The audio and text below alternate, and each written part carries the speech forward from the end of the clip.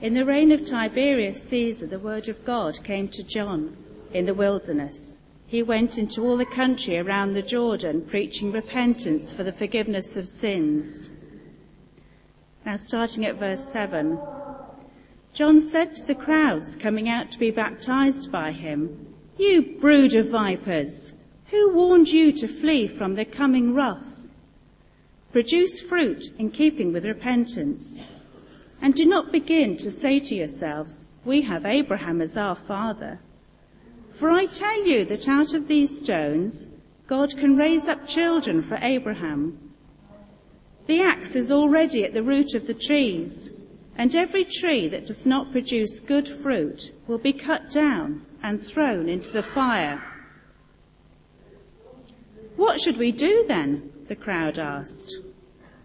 John answered, "The man with 2 tunics should share with him who has none, and the one who has food should do the same." Tax collectors also came to be baptized. "Teacher," they asked, "what should we do?" "Don't collect any more than you're required to," he told them. Then some soldiers asked him, "And what should we do?" He replied, "Don't extort money and don't accuse people falsely. Be content with your pay." The people were waiting expectantly and were all wondering in their hearts if John might possibly be the Christ. John answered them all, "I baptize you with water, but one who is more powerful than I will come, the straps of whose sandals I'm not worthy to untie. He will baptize you with the Holy Spirit and fire. His winnowing fork is in his hand to clear his threshing floor and to gather the wheat into his barn, but he will burn up the chaff with unquenchable fire." And with many other words, John exhorted the people and preached the good news to them. This is the word of the Lord.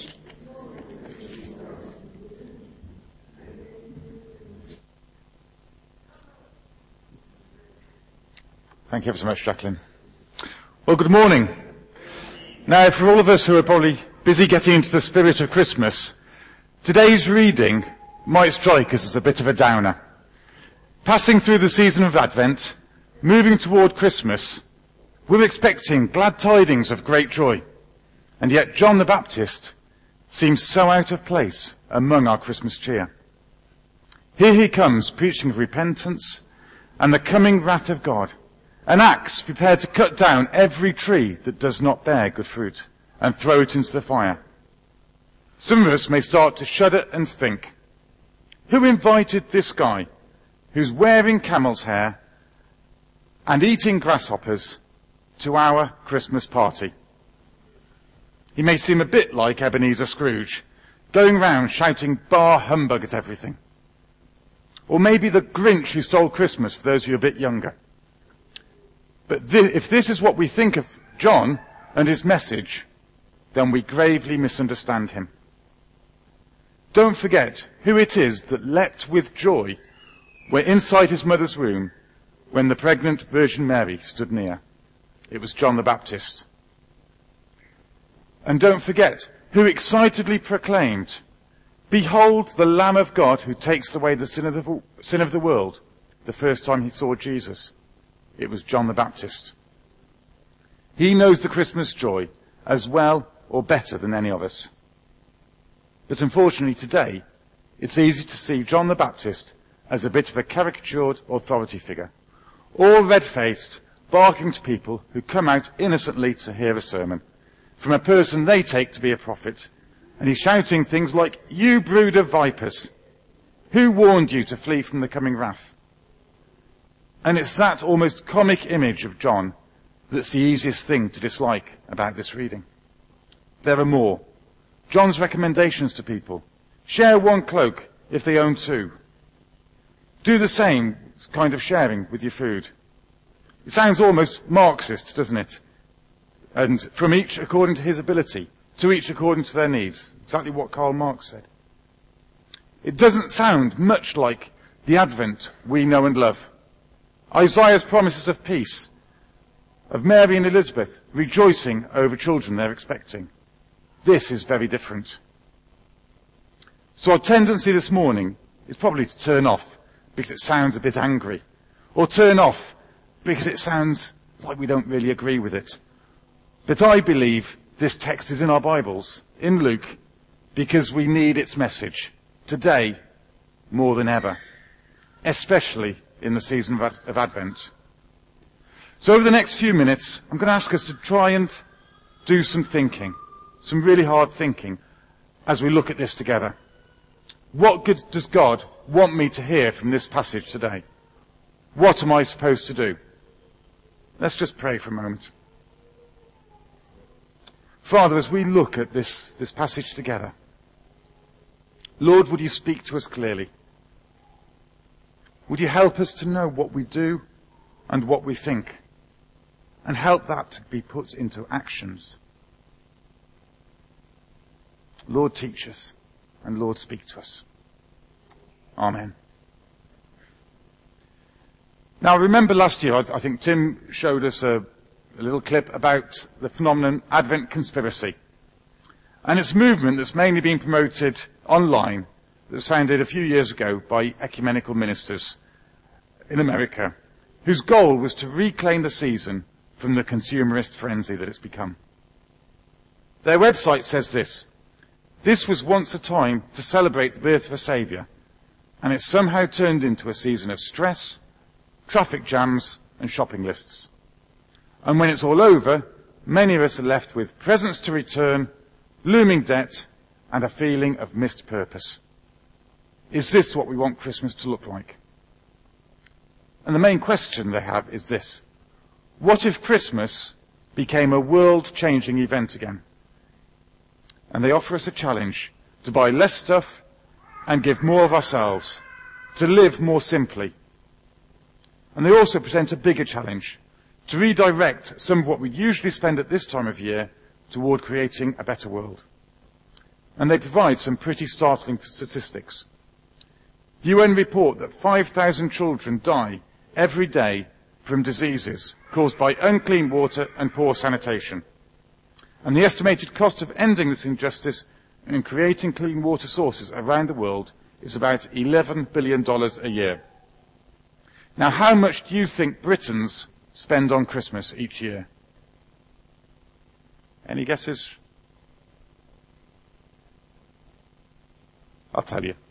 £22 billion. That's $35 billion. And in America, they spend an estimated $450 billion. $11 billion a year to create clean water sources for everyone in the world. This message isn't just crazy propaganda. It's true, and it makes for uncomfortable reading. And that's much like today's reading. It's uncomfortable. Now, John the Baptist didn't get paid to preach at weddings. He didn't get paid to preach for funerals. He didn't get paid to preach on Sunday mornings. Instead of his salary being paid for by the congregation or the diocese, John the Baptist lived out in the desert on locusts and wild honey. He wasn't influenced by lobbyists, wasn't out for political gain, didn't sell his soul to the highest bidder or slant his message to increase his ratings.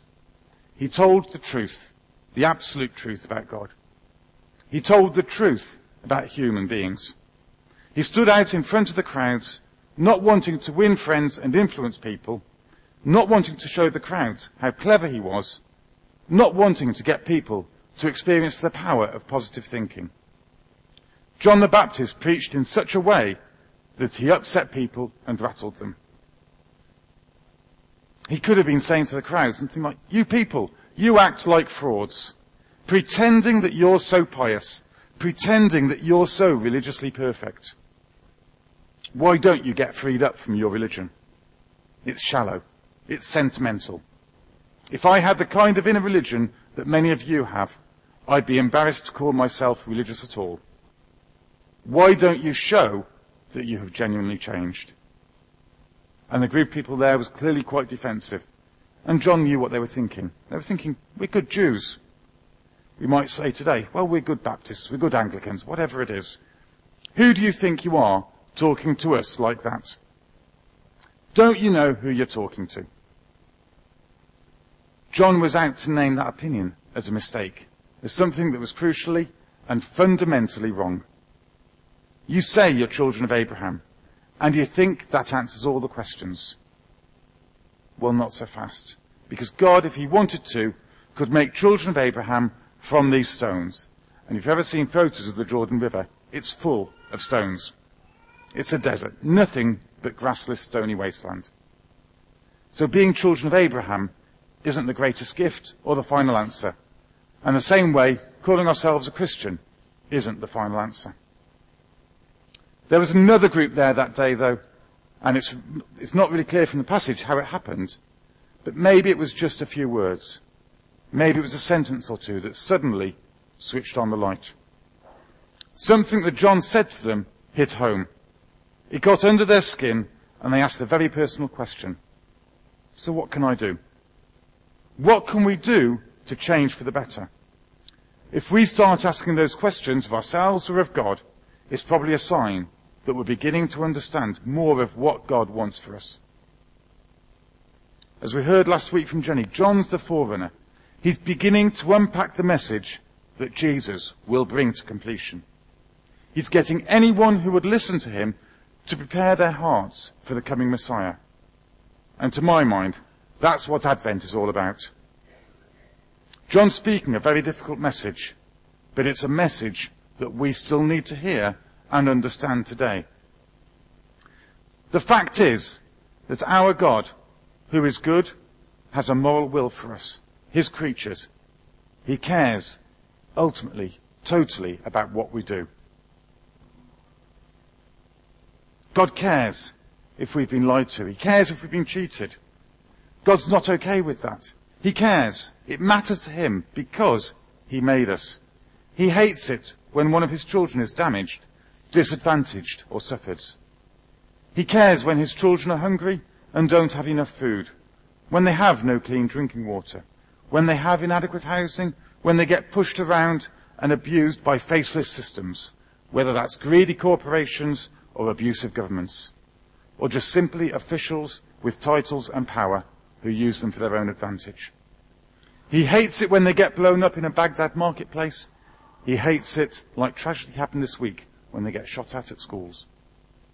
He hates it, though, when some of his people who are doing okay observe the suffering of their sisters and brothers and turn away from helping them. He hates it when the two-coat people ignore the no-coat people on cold nights.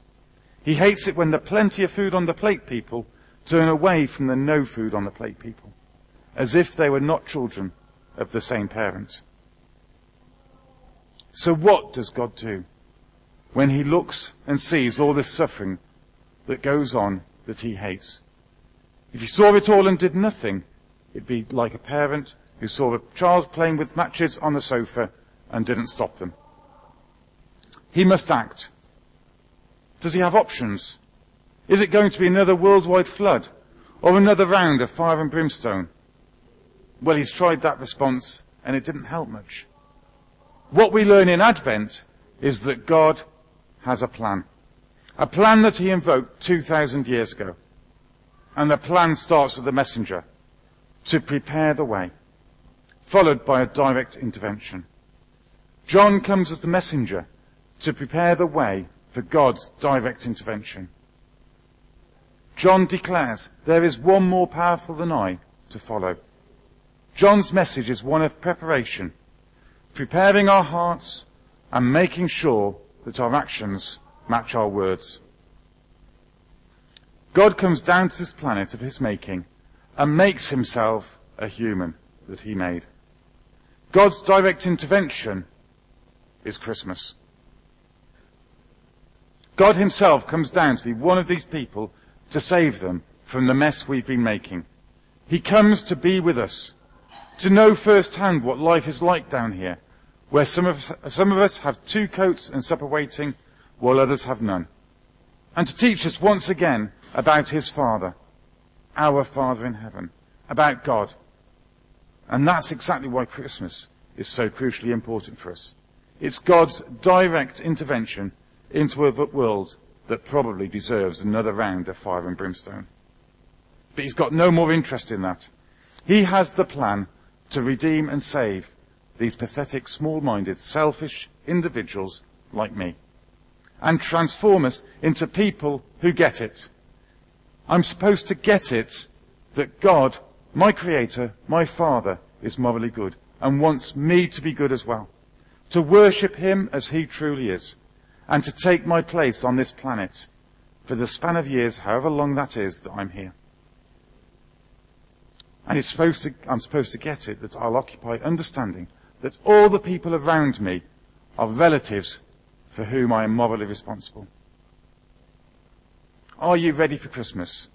That's a question we've probably been asked numerous times and will be over the next week or so. What does that mean? Well, I could say I've brought all and wrapped all the presents, although that probably wouldn't be true because Judy's done it. I could say that I've ordered the meat. I did that yesterday morning with Judy nudging me in bed, but it always takes Judy to make me do stuff, that's the thing. I could say we've got the tree and decorations up, although we haven't. But I do know when our children are coming home, and it seems to be a bit of a military operation this year.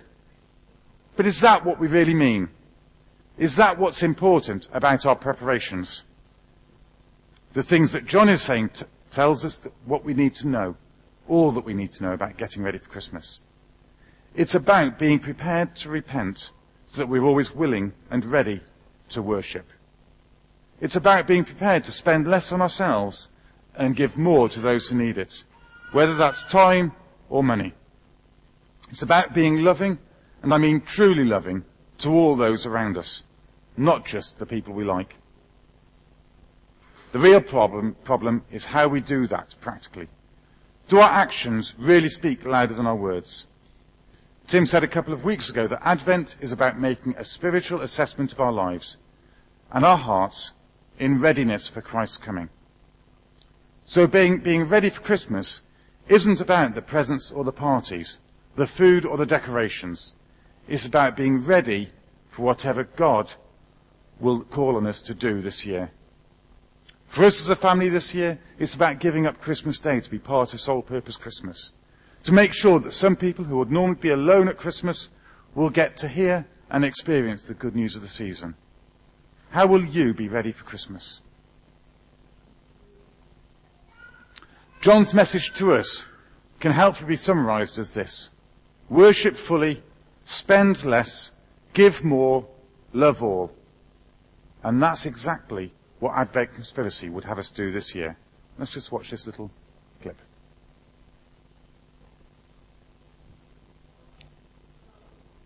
Spend less, give more may appear to contradict each other, but it's simple really. It encourages us to spend less on gifts that will only be returned or left to gather dust at the back of a cupboard, but then says give more. Give more of yourselves to your family. Make your gifts. What would you rather have? An ill-fitting Christmas jumper with questionable taste, or some homemade fudge or pickle? I know what I'd rather have. And what about the money you haven't spent on gifts? What are you going to do with that? John gives us some ideas. Some of us may get a bit hot under the collar when we discuss giving in church and we start talking about tithing. However, John isn't talking about tithing here. He talks about giving away half of what we have. If you have 2 coats, give one of them away to the poor. Do the same with your food, he says. So what should we do? What we should do is do exactly the same thing that the groups of people who came out to the Jordan River to be baptized did. The crowds, the tax collectors, the soldiers, all did exactly the same thing. They all asked the question, what should I do? This is the question that shows that we get it. You mean God is watching? You mean that he cares? You mean that all of our actions towards each other, all our relationships, all our interactions with each other matter to him? Well then, what should we do? A person who is asking, what should we do, is only really working out the details. The details will always differ. What should we do? It depends on who you are and what you have been doing. If you are a tax collector and you've been extorting, you need to stop it. God cares. If you're a 2-coat person then look around. You know what you need to do. If you've been a food on the plate person, look around. You know what you need to do.